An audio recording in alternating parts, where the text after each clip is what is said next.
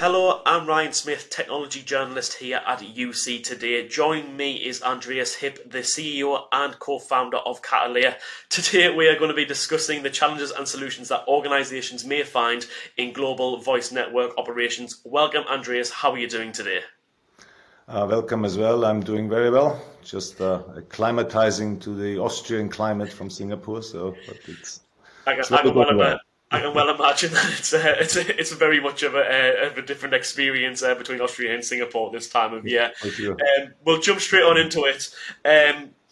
First of all, can you just start off by just giving us a use case for a global voice network requirement? Let our audience know what the use case is for it. Yeah, so global voice networks obviously exist for quite some time. Yeah, I guess it probably started with the deregulation of telecom markets in the late 1990s, where you saw a lot of international wholesale carriers spring up and build global infrastructure to provide international call termination to other carriers.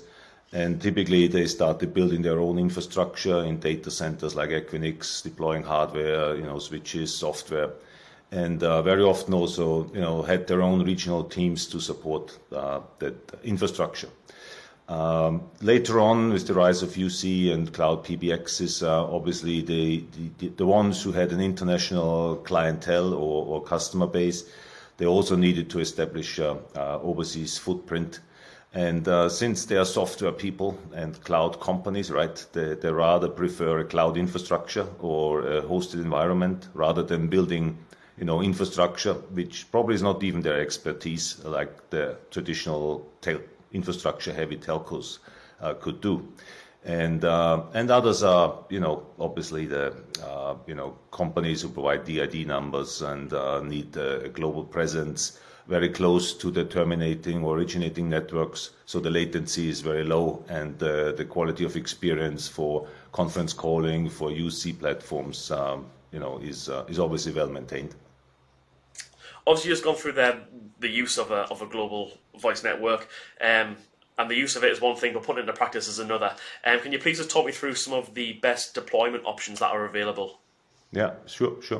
Well, we actually have quite a few interesting use cases. Let's start with one which I referred to in the introduction already. We have two DID providers who run, DID numbers in 70, 80 different countries. And at the beginning, they went down the traditional route of, buying switching platforms and deploying them in data centers, and obviously outsourcing the support. So, suddenly they found themselves with quite a hefty fixed operating cost just to rent racks. And very often you don't need a full rack, right? So you have a lot of wastage probably as well. Then you need to outsource the support. So there's all these monthly payments you have before you start doing business. And so couple of years ago, over the last 2 years, they migrated off their own infrastructure to our Orchid Cloud platform, which is a Catalea hosted SBC as a service, and basically rid themselves of any physical ownership of the network and any technical infrastructure support. So we look after their IP connectivity, the hosting obviously 24/7, and they can really go after their business. And for them, using the central management system, it still looks like it's their network.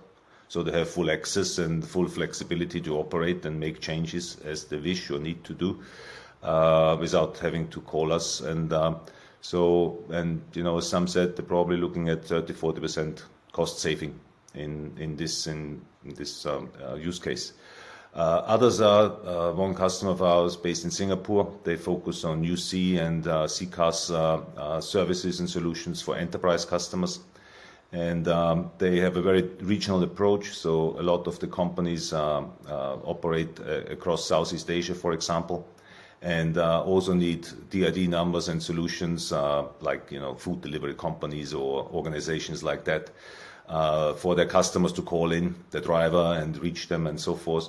And they have a very interesting way. So in Singapore, where they're headquartered, they have their office and people, they use an on-premise solution. And then they start using us as a hosted SBC for the geo redundancy. So they have 2 fully geo redundant sites operating.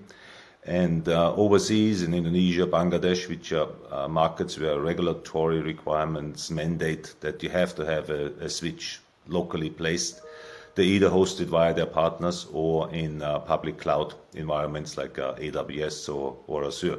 So it's a complete hybrid of different deployment models they combine. But again, they operate that network via one central user interface. And for them, it looks like it's theirs if they would have built it. So this is probably one of the most complex or varied deployments we have. Other use cases, we have about 15, 20 wholesale voice operators who in the past had their own operations, their own infrastructure, and because of thin margins and competitive pressures, they went down the route of basically migrating to a hosted cloud solution for that. Great stuff. Obviously, you mentioned there some of the use cases. Can you just give our audience a little bit of an insight into what commercial models are available? Yeah. So on the commercial side, and probably we were one of the first ones who introduced subscription-based SBC as a service 5 years ago. But we still have, for some deployments, depending on the customer type, they still try or prefer to purchase software licenses on a perpetual basis for accounting reasons and typical amortization of investments. But as soon as it comes to cloud and hosted deployments, they typically prefer a subscription model because all the hosting costs are all monthly charges anyway. So the whole product is basically priced on a monthly recurring basis. It also allows them to kind of save some cash up front, right? And with the pay-as-you-go model, you really only need to subscribe to as much capacity as you need. So your investment at the beginning is very low. And if you do a lot of business, I guess you can also afford the increased cost of the platform to support it. So these are the most common models. So still the traditional purchase of capacity or licenses, but increasingly subscribing to the platform. For the voice wholesalers, we even do a minutes-based model. So you pay per minute that transacts through the platform because they have a lot of fluctuating traffic volumes. So, if there's a holiday, then everybody makes phone calls. If there's no holiday, it drops by 50%. So for them, it's a bit more economically to run with the minute-based model. So these are kind of the options that are out there. As we both know in our industry, businesses and organizations are constantly scaling up and down. Are there any limitations to scalability? And if so, what are they? Well, I wouldn't say limitations, but there's probably certain deployment models that have preference over others depending on the capacity needed. So if you have very large deployments where you have a lot of concurrent calls and a lot of media, probably a bare metal server deployment is the most efficient way of optimizing infrastructure utilization. Then you start running multiple applications in private or public clouds, meaning you have your own UC software and then you have some other software, CRM or something like that. Then you would also want the SBC to reside in the same cloud environment. So you host all these different software applications in AWS or Azure, for example, or in a private cloud, depending on availability in some regions. So these are really kind of the best ways to go about it. On the public cloud, there are limitations on scalability because depending on the hosting packages offered, right? So they can only cater for a certain size. But then again, with clustering and cloudification, you can put a load balancer in front of many small SBC instances or smaller SBC instances. And then they still look like one SBC within the same, let's say, AWS region or across regions even. So there are means to overcome that, but I think it very much depends on the general nature of the business and how the rest of the customers' platforms are deployed.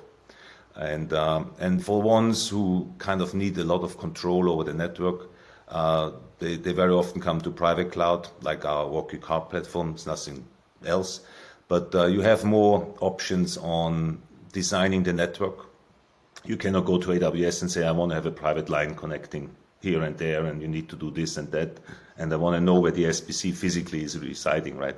They just host them in their cloud, and that's probably the purpose of cloud. But we have some telcos who need specifically to know where the platform is residing, maybe for regulatory reasons. And then that really allows you to kind of build a kind of telco-grade network on a bespoke basis by just adding the elements and components, hosting plus network plus connectivity to that.